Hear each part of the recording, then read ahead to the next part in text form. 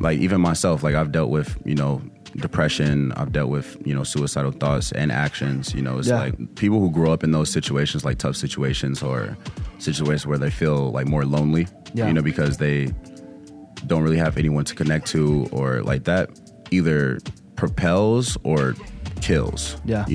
Some people don't make it through it. Like I've watched my dad struggle so fucking much throughout my entire life. My mom, like single mother, 4 kids, and then just even growing up just trying to figure out how to feed myself. Like I'm just like, how the hell did you do it?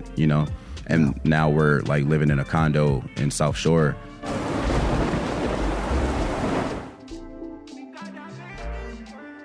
Dope. Another episode of Adversity Kings. We're live. We got to be in the hundreds. The hundreds now of episodes. Special guest today, Khair. Absolutely. Right? Yep. What's the last name? Stallings. Stallings? Yeah. Dope. How old are you? I'm 23. 23? Yep. Dope, bro. Turned 23 in May. Let's go. Born and raised in the south side of Chicago. Yes, sir. Let's go. What part of the south side? I grew up in Roseland. Roseland? Roseland is kind of like in the hundreds, so, it's, the hundreds are known for being like the wild hundreds, like that's what they call them. Yeah. When I turned 17, me and my dad, we actually moved to South Shore, so I stay at like the end of Lakeshore Drive, essentially. Okay. Yeah. Awesome. And so, what was growing up for you like then?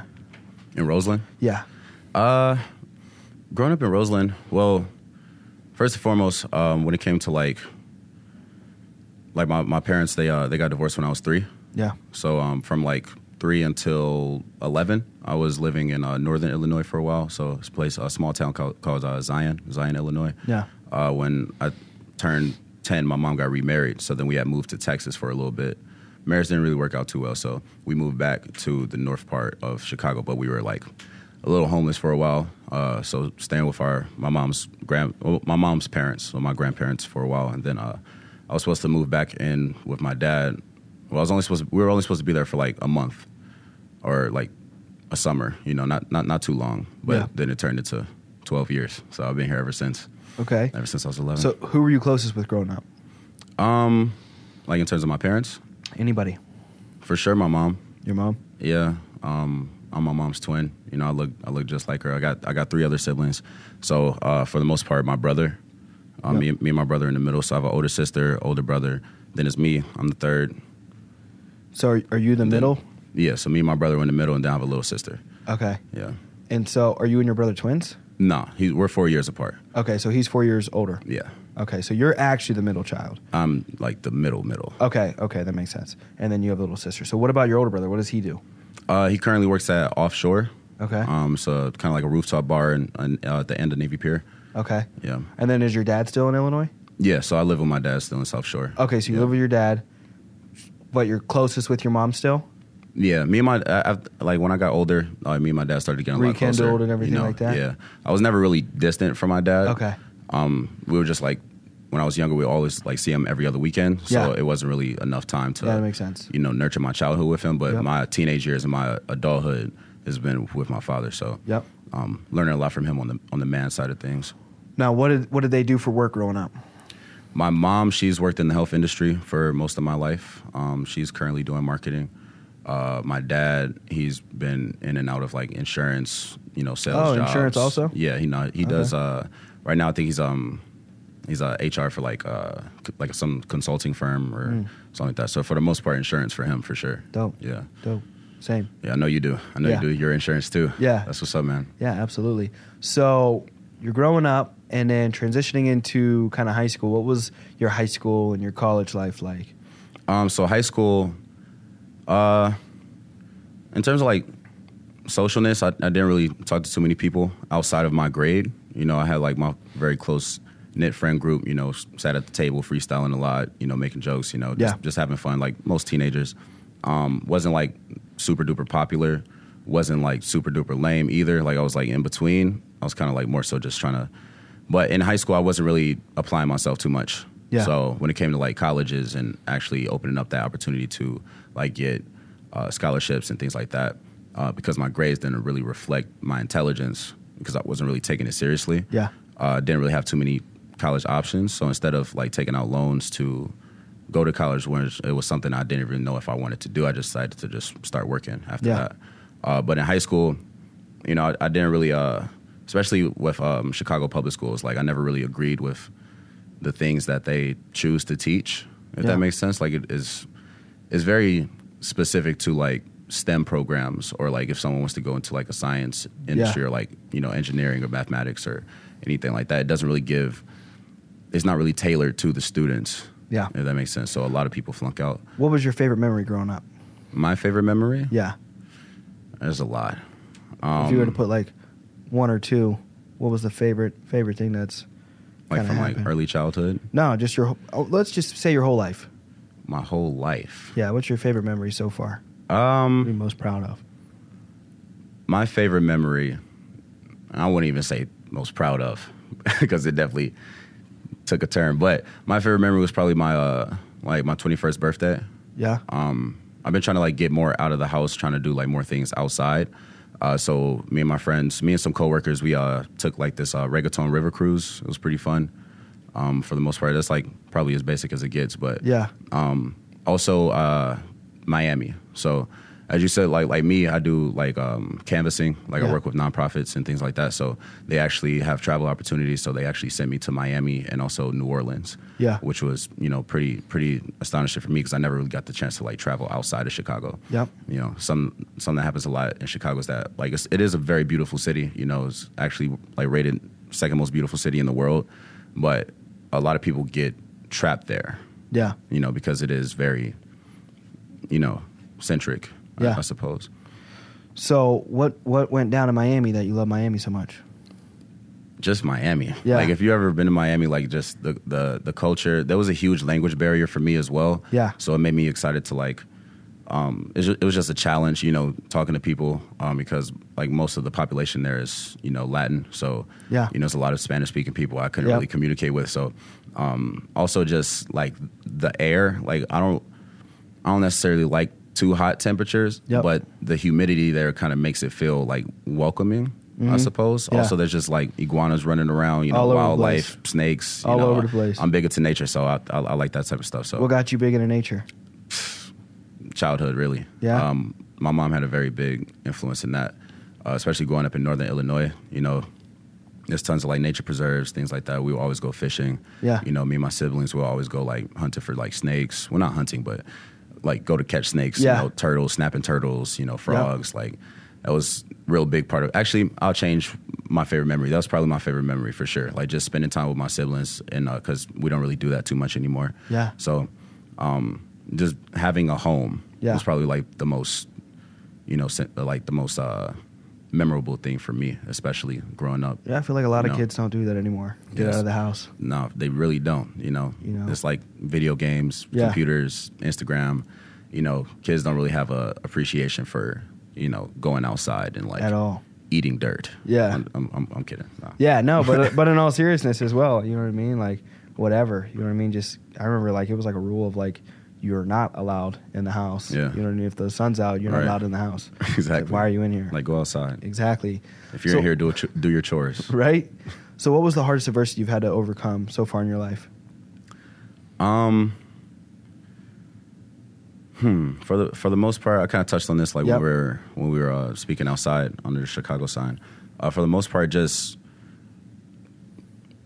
trying to be yourself in an environment where being so similar to others is more welcomed, I suppose. Yeah. Like, you know, when you grow up on the south side of Chicago, you know, you have like drill rap, you have, you know, there's a lot of gang activity that happens on the south side, right?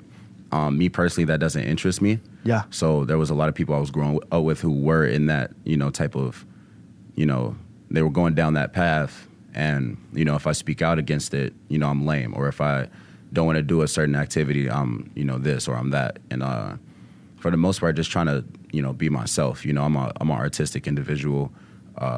You know, there's times where, you know, people would just like doubt my blackness or doubt the fact that I am colored. You know, people call me like white boy all the time, or just I didn't really feel welcomed by my community, which hurt for the most part. But then it also triggered something in me of like I don't really give a fuck anymore. Yeah. Can I curse on here? Yeah. All right, cool. Yeah, I don't really give a fuck anymore.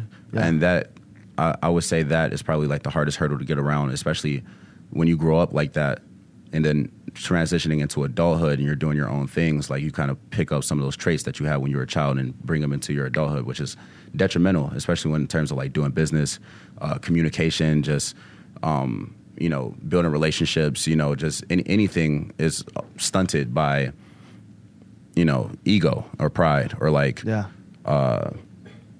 know, wanting to do something because it's like reading. Like, you know, people call you lame for reading, or like people call you, you know, it was just, I suppose, trying to stand out in a crowd that was very similar to each other. Yeah. You know? Yeah. So.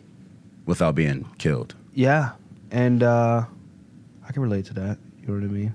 I can relate to that a lot, except I moved from Arkansas to Pittsburgh. We're a predominantly white area, so I was still, even being as light-skinned as I am, right.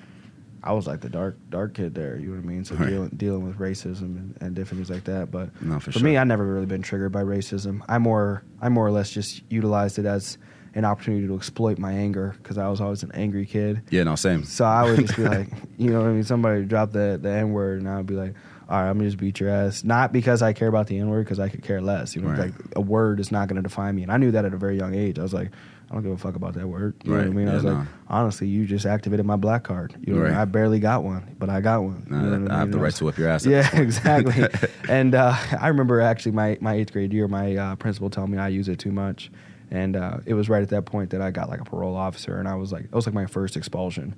It was either I have a parole officer or I get expelled. So I did not accept having a parole officer, so I had basically got expelled my 8th grade year and my sophomore year. So, and it was all fighting, and I referred it all back to racism and different things like that. I grew up in a small like a almost like kind of like probably a step above of like the 8 Mile, you know what I mean, like a white trash neighborhood, like just a step above like that white trash neighborhood type of deal. And it was just, it is what it is, you know what I mean? It kind of makes you who you are. So no, for sure.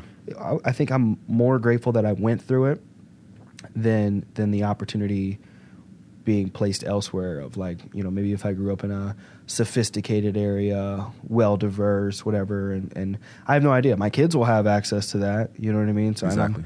I'm worried, you know, because I'm like, I don't know if I've met one, like I've met a handful of people that grew up in like just like a gifted situation, in a situation where it's like they never have to worry about anything, you know, very diverse background where they just love all types of people and different things like that, but meeting somebody that has like everything handed to them or have access to everything growing up, 9 times out of 10, you know, usually they're like ungrateful or incompetent, you know, they're a baby, you know what I mean? Because everything's been done for them their whole life. Honestly.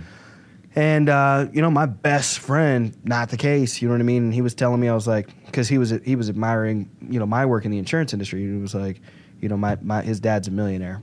And he came and does insurance with us. Right. And so doesn't have to do that. Didn't have to do that. His dad take care of him, whatever.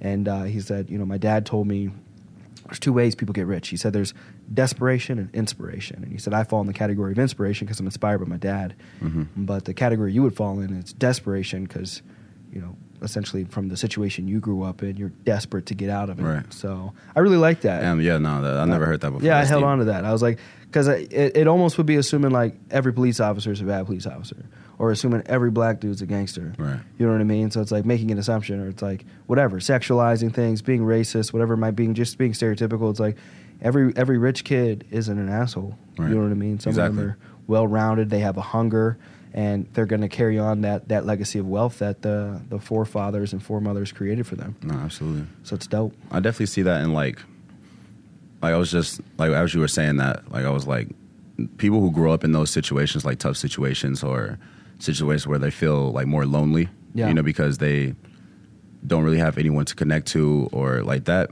either propels or kills. Yeah. You know, some people don't make it through it, which is why like even myself, like I've dealt with, you know, depression, I've dealt with, you know, suicidal thoughts and actions, you know, it's like, but the way I saw it was, you know, because I grew up with like my grandmother's passed away before I was even like conscious. You You know, my other grandfather, I wasn't really too close to him. My dad's dad, I wasn't too close to him. I'm currently like still trying to rekindle those relationships now, but it's hard to, you know, and not having those like pillars, like he had his dad who's like really successful. Like I've watched my dad struggle so fucking much throughout my entire life, and now we're like living in a condo in South Shore, like above, even though we're still in like technically a bad neighborhood, like we have like a great view. Like I watched him work his ass off, and like my mom, like single mother,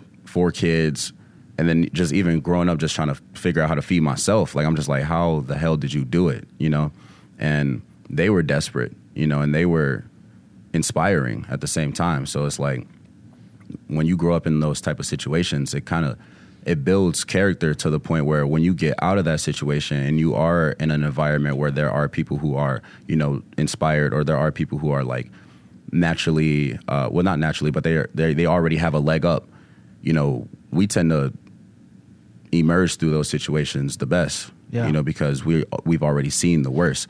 You know, there was this one thing. Actually, it was a comedian. Like I like watching stand up a lot. Yeah, same. And I forgot who it was though, but he was saying every poor man knows what he would do when he's rich. Like no rich man wants to switch places with a poor man. You know, a rich man isn't fantasizing about what it's like to be poor. You know, he's like, oh, I can't wait to, you know, have the water turn off in the middle of the winter, you know, because busted pipes. I can't wait for that. Like no one's thinking that shit. But every poor man, they know exactly how their rich life will go. Like I'm gonna buy this, I'm gonna get that, I'm gonna get this, I'm gonna get that, and that I feel like that drives people. Yeah. Or people make excuses as to why they can't get it. But you know, we all have opportunities, even though they're not equal all the time. We all have opportunities, you know. Yeah. And it's just up to like will and determination to like find those. 1,000%. That's kind of like how I got into like music and things like that. Yeah. So let's talk about your passion. So what are you most passionate about then? Is it music? That's where you're putting all your efforts? I mostly do music because I'm very talented at it. Like I don't really strive to be like the best musician or like strive to be like the best rapper. Like I know I'm not, you know, I know I have plenty of room for growth. I know I am more consistent than other individuals, but as far as like what I'm passionate about, I like the idea of setting my family, like my current family and my future family up for success. Like I'm more passionate about that. I'm more passionate about like if my mom has an issue or if my sisters have an issue or my brother, and there's like most issues are, you know, based around compensation. You know, most issues are based around, you know, money, especially for them, you know, especially in situations where you are struggling, you know, financially. Like if I could go here, you know, I would. And like I wanted to just be like, shut the fuck up and go, you know. Shit, even when you said like I flew, like you were on the phone, like I flew my mom out here, like that inspires me. Like I'm like, holy fuck, like that, I want to be able to do that. Yeah. You know, I want to be able to send my mom somewhere because she deserves it. You know, she worked her ass off to make sure that I'm good, and now I have to return the favor, in my opinion. Facts. Tenfold, if anything. I think that's so important to just go 24/7 in your 20s because, you know, I think everybody will have the opportunity to give back to their parents in some way, shape, or form. But I think you're going to squander that opportunity because we start in this world helpless and we leave this world helpless because we're living to slowly die. You know what I mean? And that might sound, I don't know, gross or brutal or hard, but it is what it is. It's just reality. You know what I mean? So eventually you're going to be 90 years old, 100 years old, or I don't know, medicine might prolong it to 150 years old and you're incapable of wiping your own ass and getting out of bed and different things like that. And so you are going to be that individual, or you're going to put your parents in a care facility where somebody's taking care of them. But I want to give them the world now, right? Because of my mom. Give my mom the world now for the world she gave me or attempted to give me growing up. You know what I mean? Right. Kind of like my mom reminds me of Pursuit of Happiness. You know, she didn't have a financial degree or go out there and you know, get some type of stocks and bonds or securities position, but she worked 3 jobs and, you know, was never home, but did just enough to keep the lights on and keep food in our stomachs and different things like that. And some days we didn't eat. Some weekends we didn't eat. Right. Some days the lights were off, the water was off, different things like that. So it's like I for me, there's no other option. You know what I mean? So it's like, you know, I'll sacrifice all of my 20s if it means while she's still coherent and competent and capable of enjoying and experiencing in her 50s.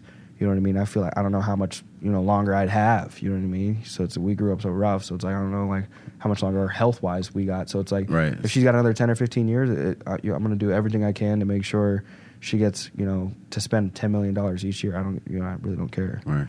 It's never really guaranteed. Exactly. You know, not a day. Especially for her or me. It doesn't matter exactly the age. Exactly. No. Especially in Chicago. Especially in Chicago. No, that's why I have like such a deep appreciation for my parents because, you know, so many, you know, I could have went down the wrong path so many times. Yeah. And, you know, they're from the same area as I am. You know, my dad's from the South Side. My mom's from not too far away. Like, and they had their struggles, and regardless of the struggles that they had, they made sure we still were good. You know, they made sure we had clothes on our back. They made sure we had a Christmas. We had, you know, and now growing up, I realized that those are like just, you know, benefits for like most single mothers. But even still, like just the idea of going out of your way and like asking someone else for help to make sure that your kids are happy. Like that takes a lot. Absolutely. You know, especially when it comes to just being humble, like humbling yourself just to make sure that there's food on the table for your kids. And like, that's what drives me more than anything. What inspired you to get into music? Honestly, my dad. Yeah. My dad, my uncles, you know, they were always rapping. You know, whenever like we came to our dad's house, I would be like, "Hey, Dad, play your stuff." You know, I like hearing my dad's music. You know, he's one of those like old heads. You know, kind of like, but it's cold though. Like it's a cold flow, and you could tell that he's smart. Like he has very smart bars. Like same with my uncles, and I was always around that. Like they were always freestyling, having ciphers and things like that. Also, just being in Chicago. You know, Chicago's one of like the most influential, you know, cities when it comes to music. You know, especially when not necessarily drill, but like you have like Chance the Rapper, you got Kanye, Lupe, you got, you know, all these great, you know, Mick Jenkins, you got all these great influences. So, like, for the most part, I started off doing poetry. Like, I was in this program. Actually, I'm still a part of this program. It's called Kumba Links. Yeah. It's like an after-school program powered through After School Matters and One Summer Chicago. It's kind of like after school for like students in Chicago public schools who they would rather keep off the street, you know, who are also facing adversity and also live in horrible situations or need to escape from home and like can't really go home because they're in toxic households. So it just gave them a place to just release creatively. So we did photography. I started off doing photography with my sister and stuff. So it only made sense to do photography there. But they had like poetry slams like all the time, and I don't know if you heard of it, but there's this poetry slam between like a bunch of schools, and then Kumba Links was also in like some other organizations. They'll have poetry slams. I forgot the name of it. Louder Than a Bomb. Is that a movie? No, Louder Than a Bomb is like a competition. Oh, you know, it's kind of like dance battles, but poetry. And every school in the world does it or something? No, so that's mostly here in Chicago. Oh, okay, yeah. Not every school did it either. Like, they were just slam teams. It didn't even have to be a school, you know, just, you know, slam teams will come together and they'll express, you know, their stories through poetry. Yeah. And I grew up around a lot of those people. Mm-hmm. And they always had, like, they knew how to tell a story. So then I started to try to do poetry myself. Yeah. But then I realized that when I do poetry, like, I was always rhyming. You know, I rhymed a lot, like always, kind of like Dr. Seuss almost. Yeah. But after a while, I was like, you know, why don't just throw on a fucking beat? And then after that, I just started rapping. How old were you then? I was like 15, 16. Yeah. Yeah. So when did you release your first like album? I don't even say I released that album yet, but like mixtape around like 16 or 17. Because I have me and my friends were actually in a rap group. Yeah. Titled Slut Mob. Okay. Don't mind the name. But we started off rapping. I was rapping with my friend Ryan, and he had like a studio, like a home studio, because his dad plays the saxophone, so he was always recording and stuff. So he started rapping first. And then we went to his house one time. It was me, him and like 4 other people, and like we made this horrible mixtape. You can't find it. I had them delete it. Horrible mixtape. But after a while, it was just me and Ryan. Like the other guys didn't come around anymore. It was just me and Ryan. I was going to his house all the time, and then like just developing my craft. And then I dropped my first solo one when I was like 17 or so. I didn't really consider it too good. I would say I started rapping at like 15, 16, but I started actually taking it seriously when I was like 19 or 20. So who's your dad's top 2 or 3 favorite rappers? That's a good question. Or musicians? I would say Nas for sure. He would always listen to Nas all the time. Bob Marley and Damian Marley. And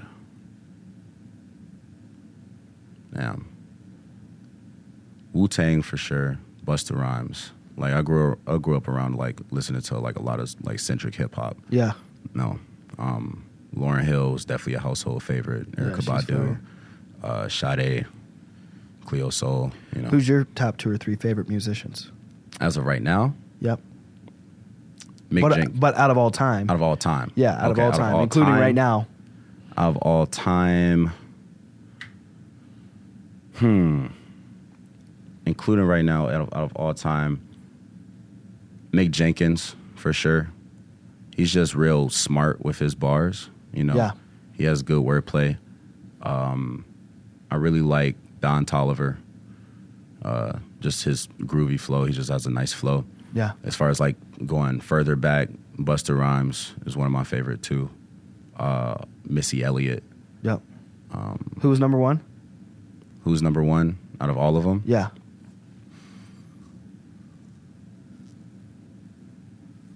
Me. I'm just playing now. I like the confidence. I don't think I have a favorite. You like a Tupac? One. I do like Tupac. I like Biggie more than Tupac, if I'm being honest with you. No, you gotta get out there. I'm just playing. No. Man, Biggie was cold. Biggie was cold. It was all a dream. I think I play that more than I play Changes. You know what I mean? Like, anytime I feel like I leveled up and the moment just surreal. Like first time I made a mill, I was like, this shit is insane. You know what I mean? Like a surreal coming from, you know, what I came from to where I'm at now, and surreal. You know what I mean? Biggie brings that surreal, whereas like Tupac, it's like a I don't know, it's like a consistent communication to the heart. Yeah. Biggie is like, and the people, like to the people, to your heart. Biggie is like mind blowing. Like, man, yeah. Tupac's like, this shit was a dream. Tupac's like, he's more of like the commercial, you know, like you'll hear more of his songs than movies and things like that. You'll hear more, like his songs are more so centric to like everyone could listen to it. You know, Biggie, in my opinion, is just raw. You know, it's just gritty. You know, he was straight to the point. You know, his wordplay was, both of them were fantastic artists. You know, fantastic. R.I.P. to both of them for sure. But crazy. Just overall, like growing up in a gritty area and, you know, growing up around like such like, you know, that mentality, you know, I have to go Biggie just for that. Are you on Spotify? I am. Yeah. I'm on all platforms. What is it, just Khair? Yeah. With the black and red background? Mm-hmm. That's a dope photography studio. Where'd you get that? I got that done at Launchpad Studios. My boy Kyle shot that KL. He shot that we did like one of those like stand-in mic, like freestyle type deals. So I performed something for them. Now, it might not be on here, but what's your favorite song you've ever created? Hopefully it's on here so we can hear it. I'm pretty sure it's on there. The favorite, I got a few. On my most recent tape, I would say Neon Gummy. Neon Gummy's the last song on there. That's your favorite so far that you've created out of everything? Out of everything, I gotta think about my discography. Mia. Is that on YouTube or Spotify? It's on. There's a video on YouTube as well for Mia. I like Mia a lot, just because it was like one of the first times, not one of the first times, but like I actually sat there and tried to like make an actual song with a hook, and you know, a video with it, and It's probably one of my favorites. What's the meaning behind it before I play it for a sec? Well, for the most part, like in the hook, like I'm saying, like I really wish that you niggas had knew me better. Yeah. Kind of talk about like growing up in that, you know, trying to be myself, you know, but you know, people don't know me at all, so that's kind of how that one goes. You care if we give it a listen? Go ahead, man. This shouldn't mess up our algorithm, right? As long as it doesn't get like copyrighted. Yeah, this isn't gonna get copyright. I mean, we got the copywriter right with us. Yeah, I'm here, so yeah. I wonder when the hook. When's the hook hit? It's right away. I really wish that you niggas had knew me better, but you don't know me at all. Hop in my whip and I skirt off. You will not see me today or tomorrow. I cannot answer the phone. I'm sorry for missing your calls. We was busy being awesome. Shout out the homies alive in the lawsuits. Pray that you don't see the grave of the coffin. Pray for my niggas. Pray for my niggas that's going that way. Pray and protect is keeping them safe. I'm not religious, but I feel a hand on my face as it got me away from the danger. Might be my girls that don't feel like a stranger. She making sure that I'm winning my race. She making sure that I have my own lane from the face. And all of the I gotta get you on. Sometimes it'd be cut me off. poses, flashing and posing on IG, cause niggas gon' live a product to sell. Don't have an image to sell, so they stuck in the motion of lying about shit that they got. Hoping this music won't flop, but they passing this shit. Depressing their head like a bitch. Me and tell him he way less than average. Damn, thought that's your mans. If he was your homie, then why are you out on your ass? That same reason I don't really do friends. I don't like germs, I ain't tryna hold hands. Steady embarrassment. Steady embarrassment for the next nigga who can. Keep the comparison, please don't compare me to niggas who ain't touched the band. I'm well conditioned, I don't need a fan. I took the shroom, I'm good on his hands. Girl, bring a friend to make room for my man. She do a shimmy, she do a little dance. Shout out to her and them cheeks when I'm smashing. I'm Michael Phelps in the pussy, I swam. Not Kanye West, but I'm still going ham in this bitch. I really wish that you niggas had knew me better. But you don't know me at all. Shit is good, bro. Appreciate that, man. I think the second verse is like my favorite, like portion of the song for sure. That hit yet? No, it's about to hit right now. Might as well run for office, nigga. Vote me for president. Voted for clowns. I keep the confetti, expressing in pounds. My shit double stack. I will 10 or more rounds. You are not welcome around me. Please get the fuck out my space and the fuck off my couch. The fuck out my face and the fuck out my house or get hit in the mouth. And finally silence, and that's how I like it. Don't wanna be violent, so just move around me and everything's solid. You won't have to fight it. I'm running, you running. We both exercising. I really wanna tell y'all all the shit I did, but most of it's private. Bitch, drinking way too much, I'm losing life. I see a bottle and I get excited. I really wish that you niggas had knew me better, but that ain't my only desire. I need a lot of shit, I need a yacht to travel to islands from all of the drama. We need a break from the shit, it's a lie. Fuck all the cops, I put that on my mama. I woke outside, felt the heat from the block. Ever since then, I became an insider. I really wish that you niggas had knew me better. I always felt like an outsider. They like my music, but don't my flyer. They were designer, but why am I flyer? I really wish that these niggas had knew me better. I'm tripping now, why am I lying? I got the talent, so why would I stop? I really wish that you niggas had knew me better, but you don't know me at all. Hop in my whip and I skirt off. You will not see me today or tomorrow. I cannot answer the phone, I'm sorry for missing your calls. We was busy being awesome. Shout out the homies alive in the lawsuits. Pray that you don't see the grave of the coffins. Pray for my niggas. Pray for my niggas, nigga.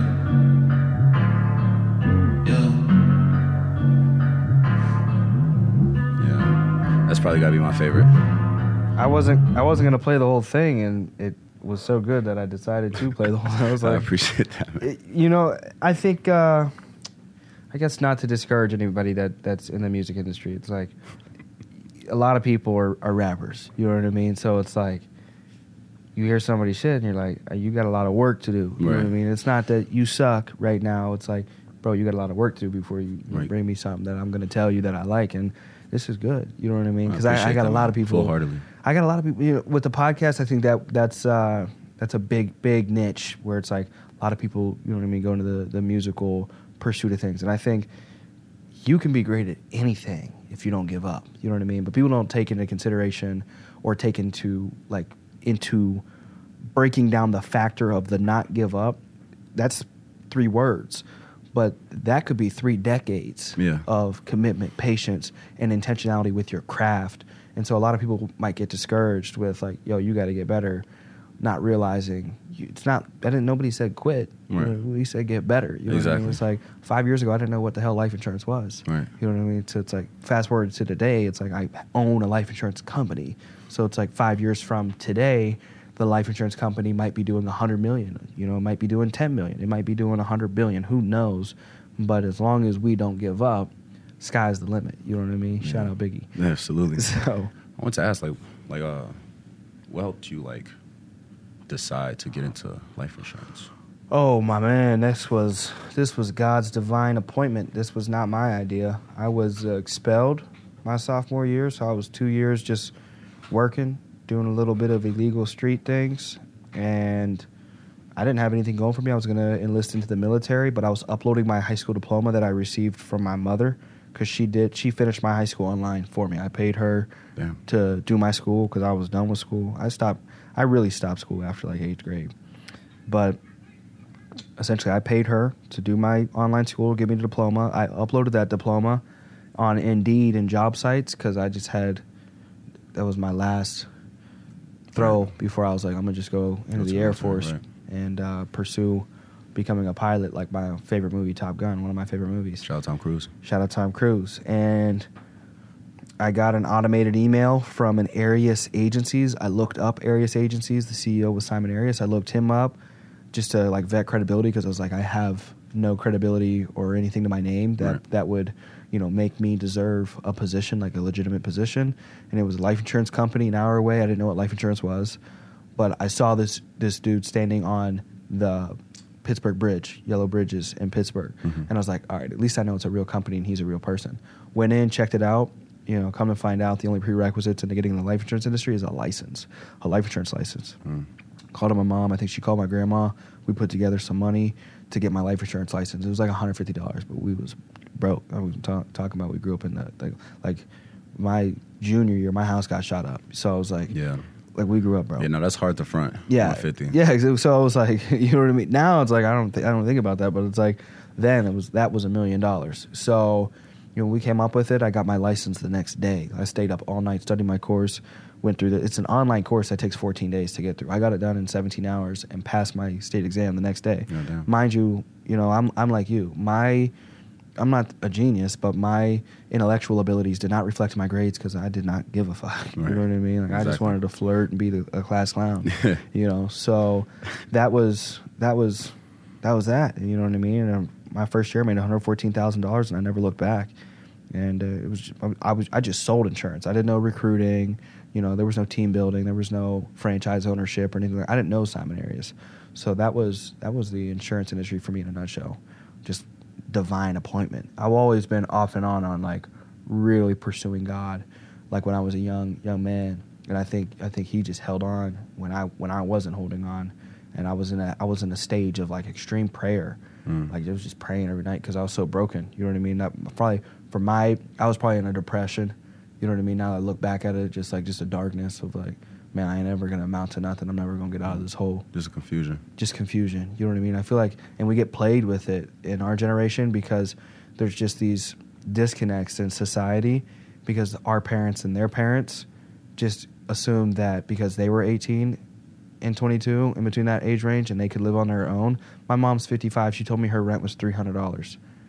Right. Her car payment was $98 a month when she was in college. It's not the same. I was like, and she was like, but we got paid way less. I was like, what'd you make? She was like $9 an hour. I was like, do you realize that's $2.25 over minimum wage until they just raised it this past year? Right. You know what I mean? In some states the minimum wage is still $7.25. Yeah. You know what I mean? So it's the income isn't corresponding with the expense.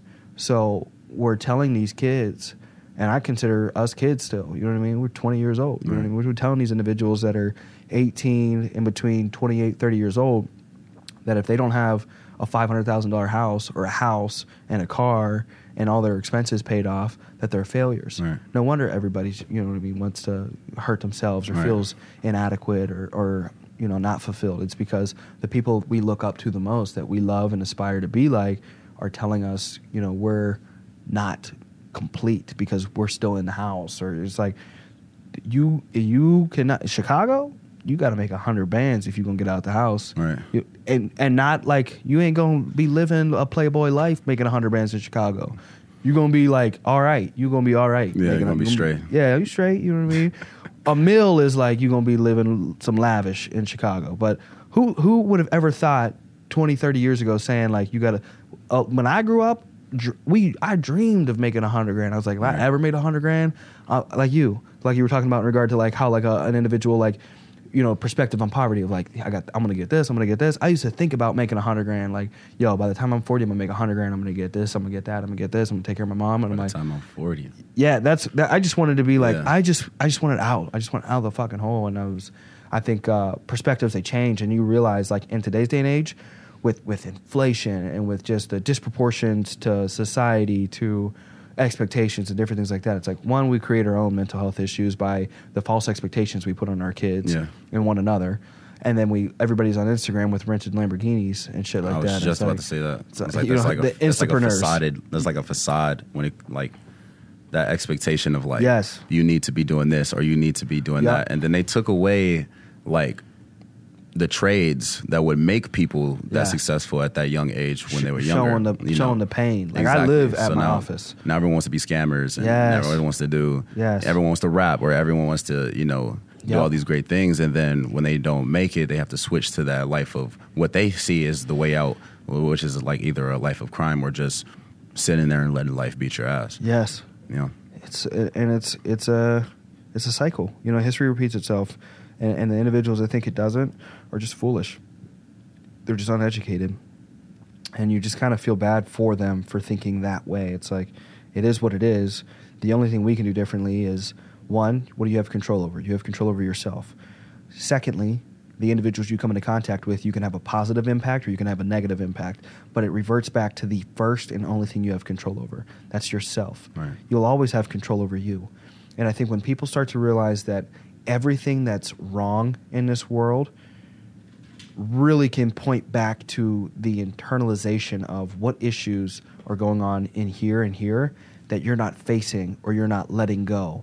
It's much easier for a man or for a woman to let go of untethered emotions than to hold on to these emotions that will wildly lead you down paths of chaos, and even extreme joy and extreme highs will lead you down paths of chaos and have you asking what's wrong with the world. What's wrong is you have no control over yourself. Right. The only thing you need to change the world is by internally changing your world. The external world is a reflection of our internal worlds. And when there's unity in that, then you have success, you have businesses that are able to scale, you have individuals that are poised, stoic, and calm and hold themselves together and are able to have a positive impact. And people call them outcasts or call them weird because people fear what they don't understand. Right, so that's the whole black community. Right. And nobody understands black skin. You know what I mean, or why are we, you know, maybe a little more naturally to be athletic? Well, maybe because our bodies had to adapt because you enslaved us for 400 years. Right. You know what I mean? And that's not just us. There's other races out there that have been enslaved and have adaptations and different things like that where they might be a little more inclined to, you know, do something, whatever it might be. You know what I mean? So it's like, people fear what they don't understand, though, and then you strip it down and bring it to a new area. No wonder you're afraid. You know what I mean? Where are the Native Americans? We didn't understand them, so they're dead. It's the same with like, no, absolutely. It's the same with like shit, even medicine. Right. You know, just being healthy like that. Like, there's so many black people who I run into are just scared to go to the hospital or just like terrified to, you know, get a vaccine or like, you know. Do something that will be beneficial not only for them but for the people after them. Yes, you know, especially proactive because with the black community, like I do lab work every quarter, and I always talk to my mom about it. And you know, she's the white one, but still giving me insight from being in that community and being in the medical field, and more so of just like there's not like they don't educate everything you need to know in the world. Pretty much just in our scholastic system does not get taught to you. It's like, I don't use the fucking parabola. I don't even know if I'm pronouncing it correctly now. E equals MC squared has never helped me. Absolutely. You know what I mean? Like, nobody ever told me to set up a credit card. I had to wait. Taxes, none of that. I made $100,000 and I could only get approved to buy a Honda Civic out of high school. You know what I mean? So I had $30,000 in the bank. You know what I mean? At 18 years old, 19 years old, and I was like, I could only get approved to buy, and nobody told me to set up a credit card. Right. When you could set up a credit card, I believe at 11 or 12 years old. You know, so you could graduate high school and then be in the same position that I was in, and get financed for a Mercedes or something like way nicer. And it's what you can get approved for is a $400,000 student loan. Yeah. You know what I mean? So it's like, Absolutely. we get approved if it benefits the right person. Right. And so it is what it is. It's exciting that we're able to educate ourselves and educate the few individuals that will listen to us. And so that's what makes me hopeful for the future, is because changing the world just starts with changing one world at a time. That's what I always tell myself. Is, we can just help somebody, then it was a life worth living. You know what I mean? If I helped one person, then I changed one world. You know what I mean? There's 8 billion people, 9 billion people on this earth. I don't plan on being able to change, every person's life. God willing, I could. You know what I mean? But that would be with God and through God alone. But on my own, still utilizing God and the faith that I have, if his will is for me to just impact one life, I pray I just impact one life. Right. You know what I mean? So that's fulfillment for me in and of itself. Well, as we wrap up, because I got another appointment. That's fine. Anything else on the top of your mind you want to share before I have you plug in anything you want to plug in? Honestly, thank you so much for having me.